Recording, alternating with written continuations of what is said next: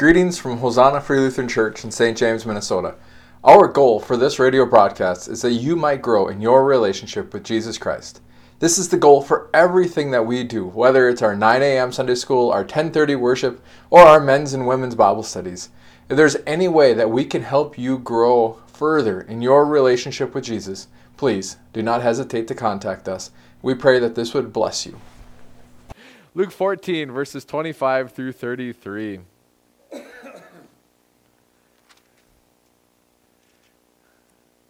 And I read in Jesus' name, the cost of discipleship. Now great crowds accompanied him, and he turned and said to them, If anyone comes to me and does not hate his own father and mother and wife and children and brothers and sisters, yes, and even his own life, he cannot be my disciple. Whoever does not bear his own cross and come after me cannot be my disciple. For which of you, desiring to build a tower, does not first sit down and count the cost, whether he has enough to complete it? Otherwise, when he has laid a foundation and is not able to finish, all who see it begin to mock him, saying, This man began to build and was not able to finish. Or what king going out to encounter another king in war will not sit down first and deliberate whether he is able with 10,000 to meet him who comes against him with 20,000? And if not, while the other is yet a great way off, he sends a delegation and asks for terms of peace. So therefore, any one of you who does not renounce all that he has cannot be my disciple. Let us pray. Father, as we come to study your word, we ask that you would send your Holy Spirit to us, Lord, to change us and to sanctify us through your truth, as your word is truth. Lord, we ask this in Jesus' name. Amen. You may be seated.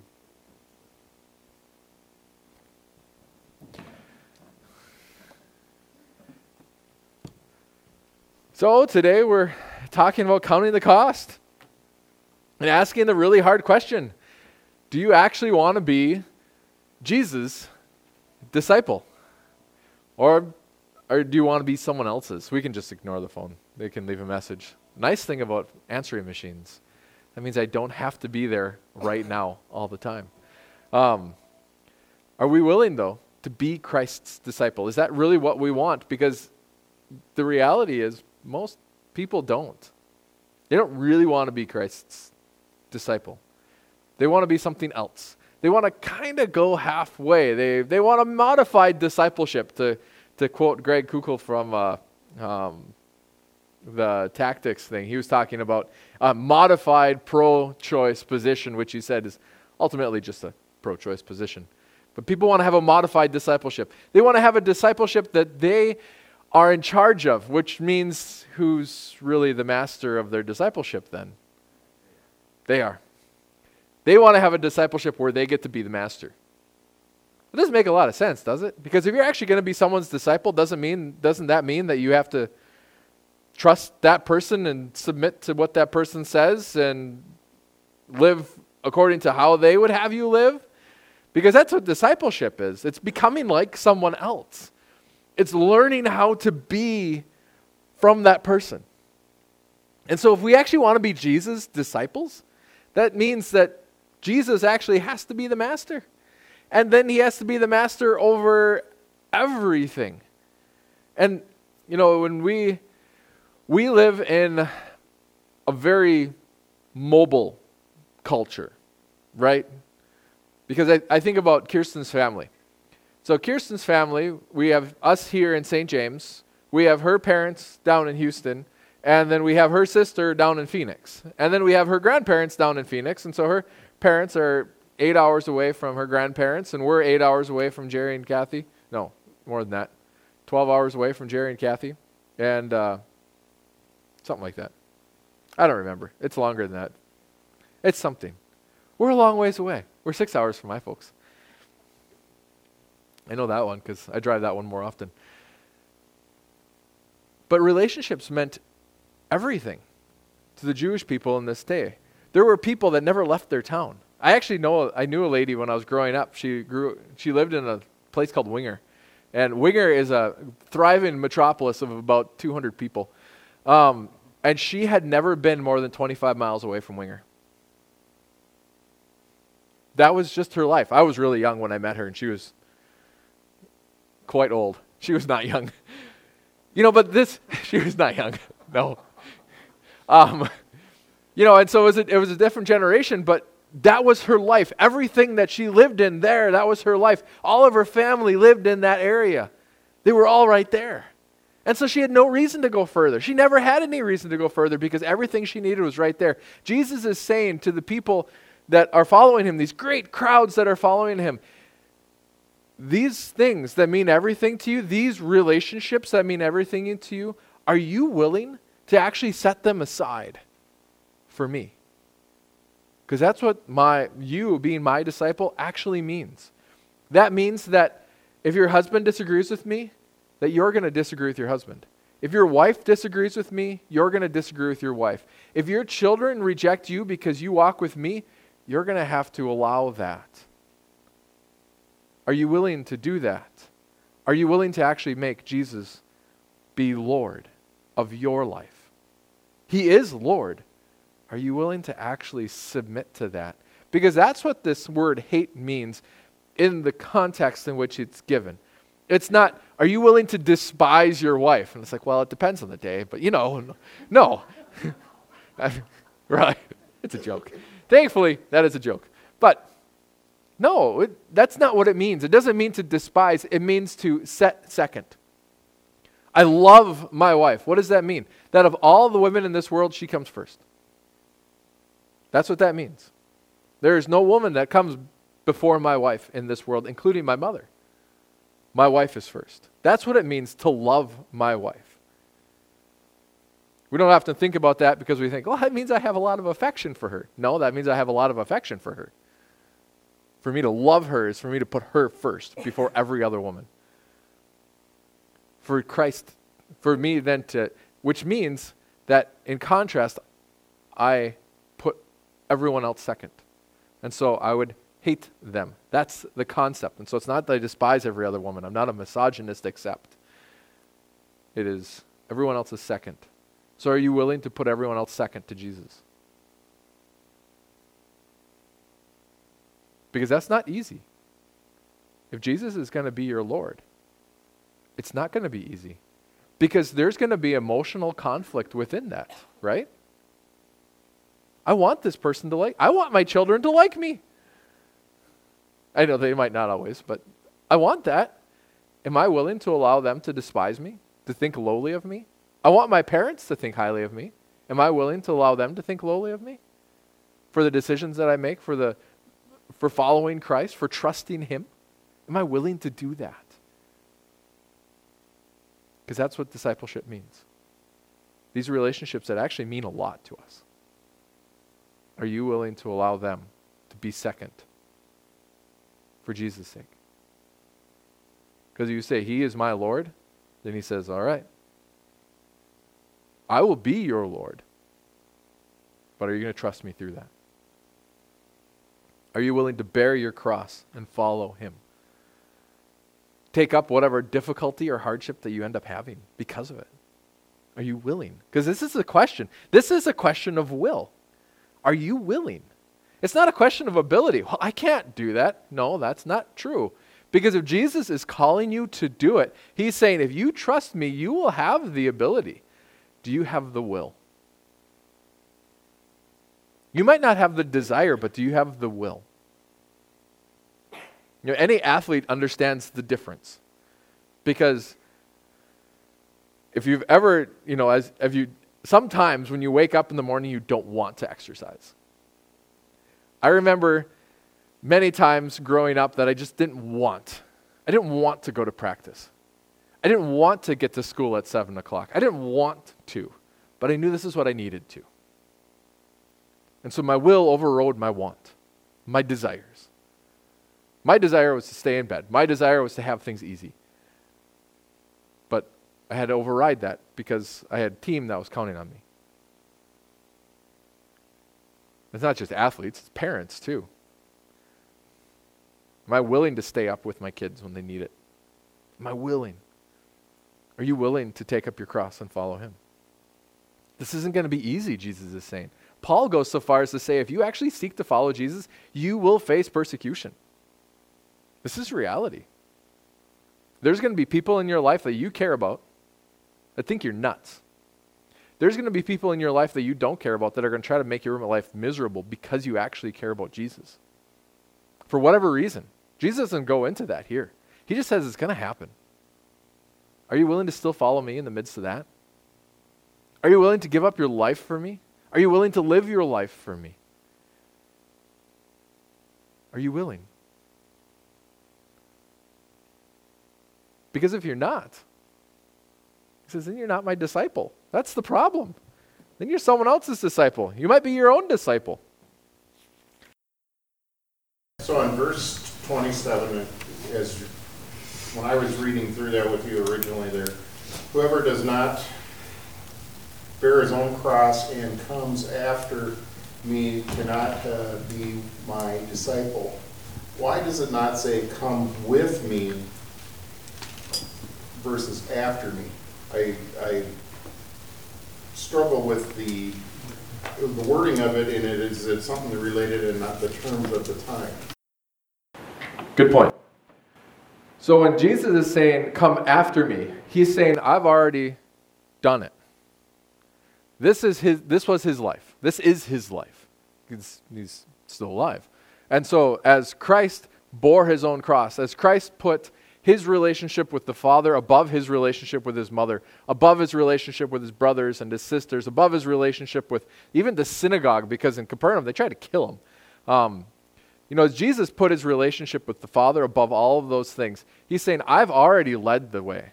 I've already been willing. I've already done this, and I'm going to have. And so, and he doesn't say it in that manner, but because we see him go to the cross, bearing his own cross, because we read about that in men's Bible study yesterday.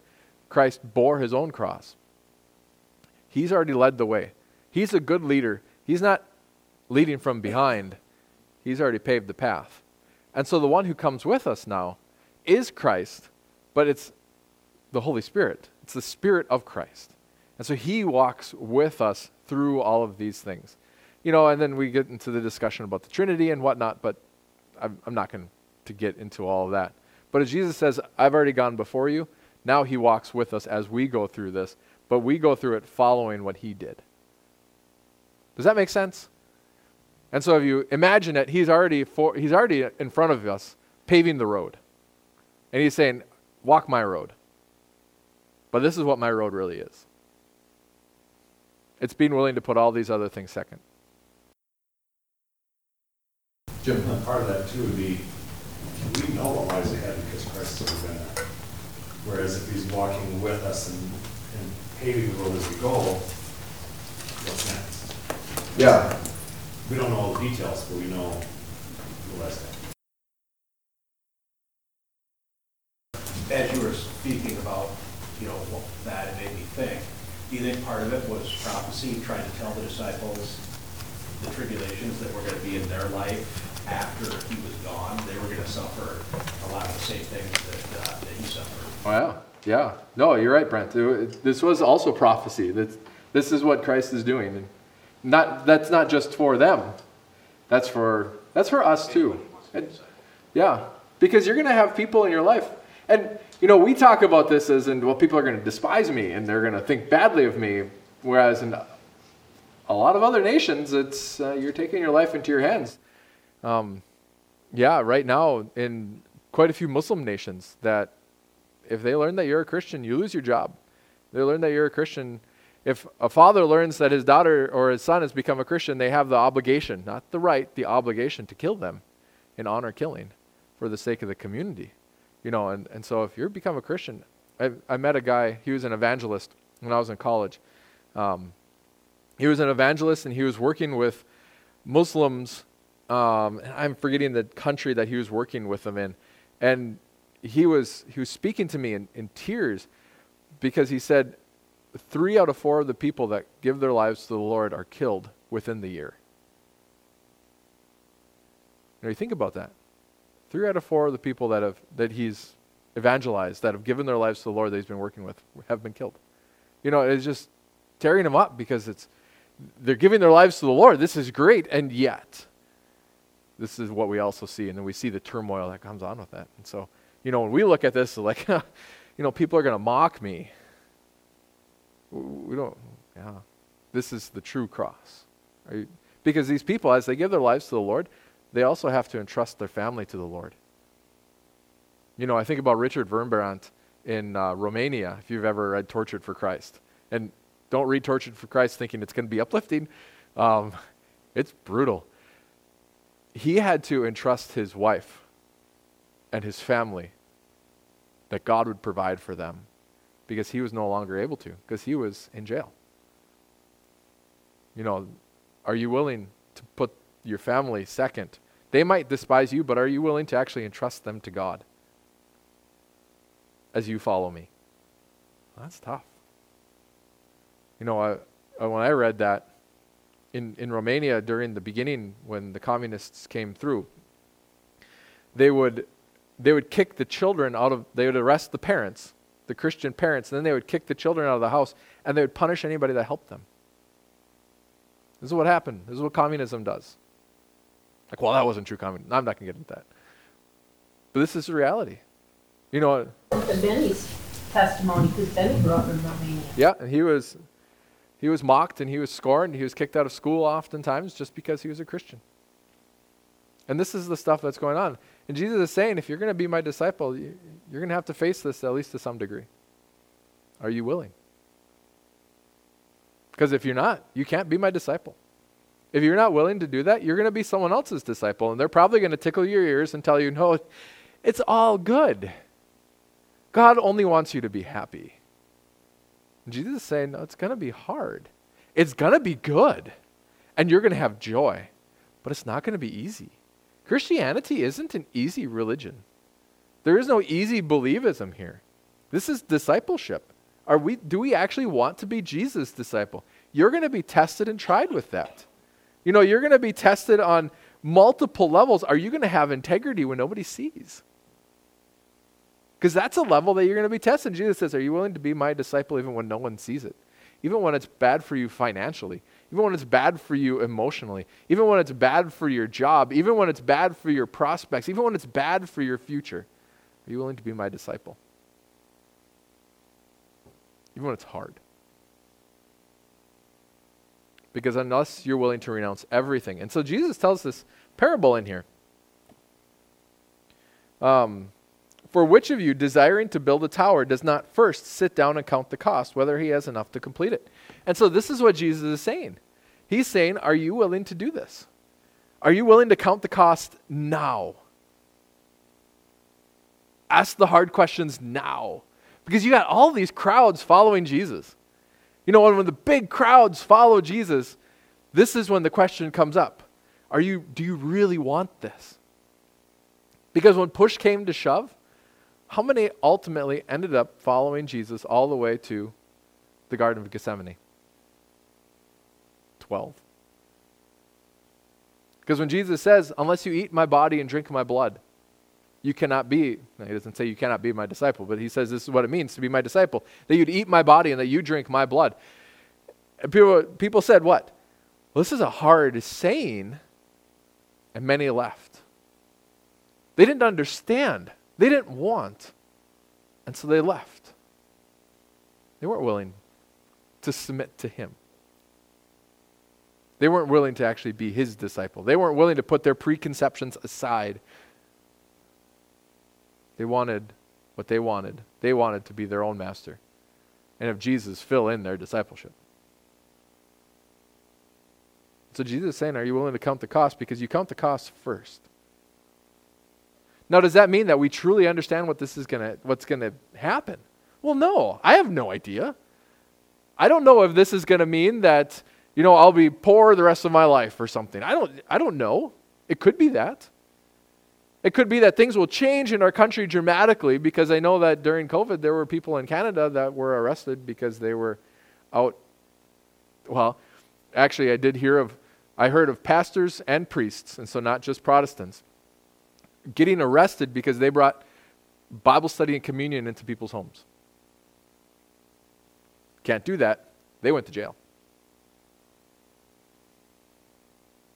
So are we willing to, we don't know what's coming. Are we willing to break the law for the sake of Christ? Like, yes, absolutely. I'm an American. That's what we do. But are you willing? That's the question. This concept of the delegation. Otherwise, when he has laid a foundation, not able to finish it, all who see it begin to mock him, saying, this man built and was not able to finish. Or, what king going out to encounter another king in war will not sit down first and deliberate whether he is able with 10,000 to meet him who comes against him with 20,000? And if not, while the other is yet a great way off, he sends a delegation and asks for terms of peace. Because this is what's going on. If I say, no, I'm going to be my disciple. I'm going to be in charge. I'm going to be my Lord. I'm going to make my decisions. I'm going to be boss. Am I able to defeat him who's coming? Am I able to defeat death? Am I able to defeat my own sin? Am I able to bring joy into my own life? Because Jesus is saying, this is what's going on here. Hey, if you're going to be doing this, you've got to ask the hard questions. But am I able isn't the only hard question you have to ask. The other question is, are you going to be able to win on your own? Because if you're not willing to be my disciple, the person you're following, is he greater than me? Because that's the question also. Because you know what? If I'm my own boss, I have a fool for a follower. Because I can't beat Jesus. So Jesus is saying, unless you're willing to renounce everything, even your own lordship over yourself, you cannot be my disciple. Unless you're totally willing to submit to him, because he's coming. He is coming again to claim his disciples. This is crazy, isn't it? This is what God is asking for us. This is what God is asking of us. Are you willing to actually be his disciple? And if you say no, you know what that means too. It's not, well, Jesus, I kind of want to be your disciple. No. Either you are or you aren't.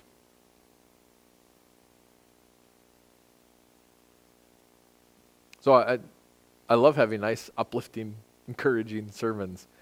But Jesus is talking to the crowds here. And he's laying it on them. But in so doing, he's also talking to us. And you know what? There are times when I fail this. And so then what do we do? Well, what does our master tell us to do? What are we told in 1 John? That if we have sin, we confess our sin because we have an advocate on our side. That's what Jesus says. So then we don't do what the world says, because the world says, well, you have to first fix yourself and then you can come to God. Because that's what every other religion's about. How do you fix yourself in order to come to God? You name it. It doesn't matter. They're all about that. Christianity says, are you willing to actually trust Jesus? So then come to Jesus.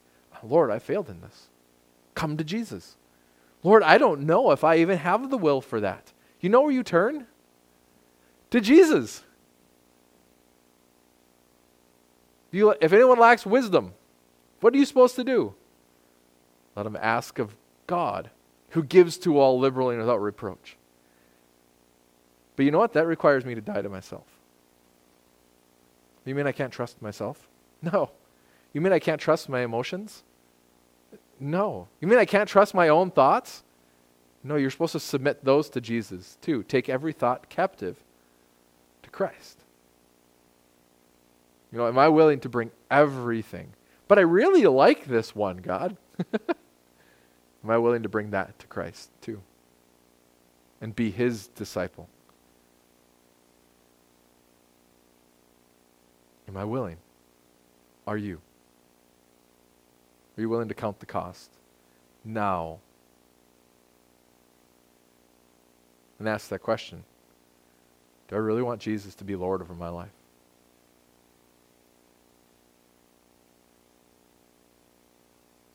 Amen. Let's pray. Lord, I thank you that the cost that we bear is often only emotional. Lord, and so we ask then for those who are bearing not just emotional costs, but also costs at a much higher degree than we are experiencing. We pray that you'd grant them courage. Lord, we pray for our brothers and sisters around the world that are being persecuted, and we ask that you would bless them as they count the cost. And we ask that you would be our Lord,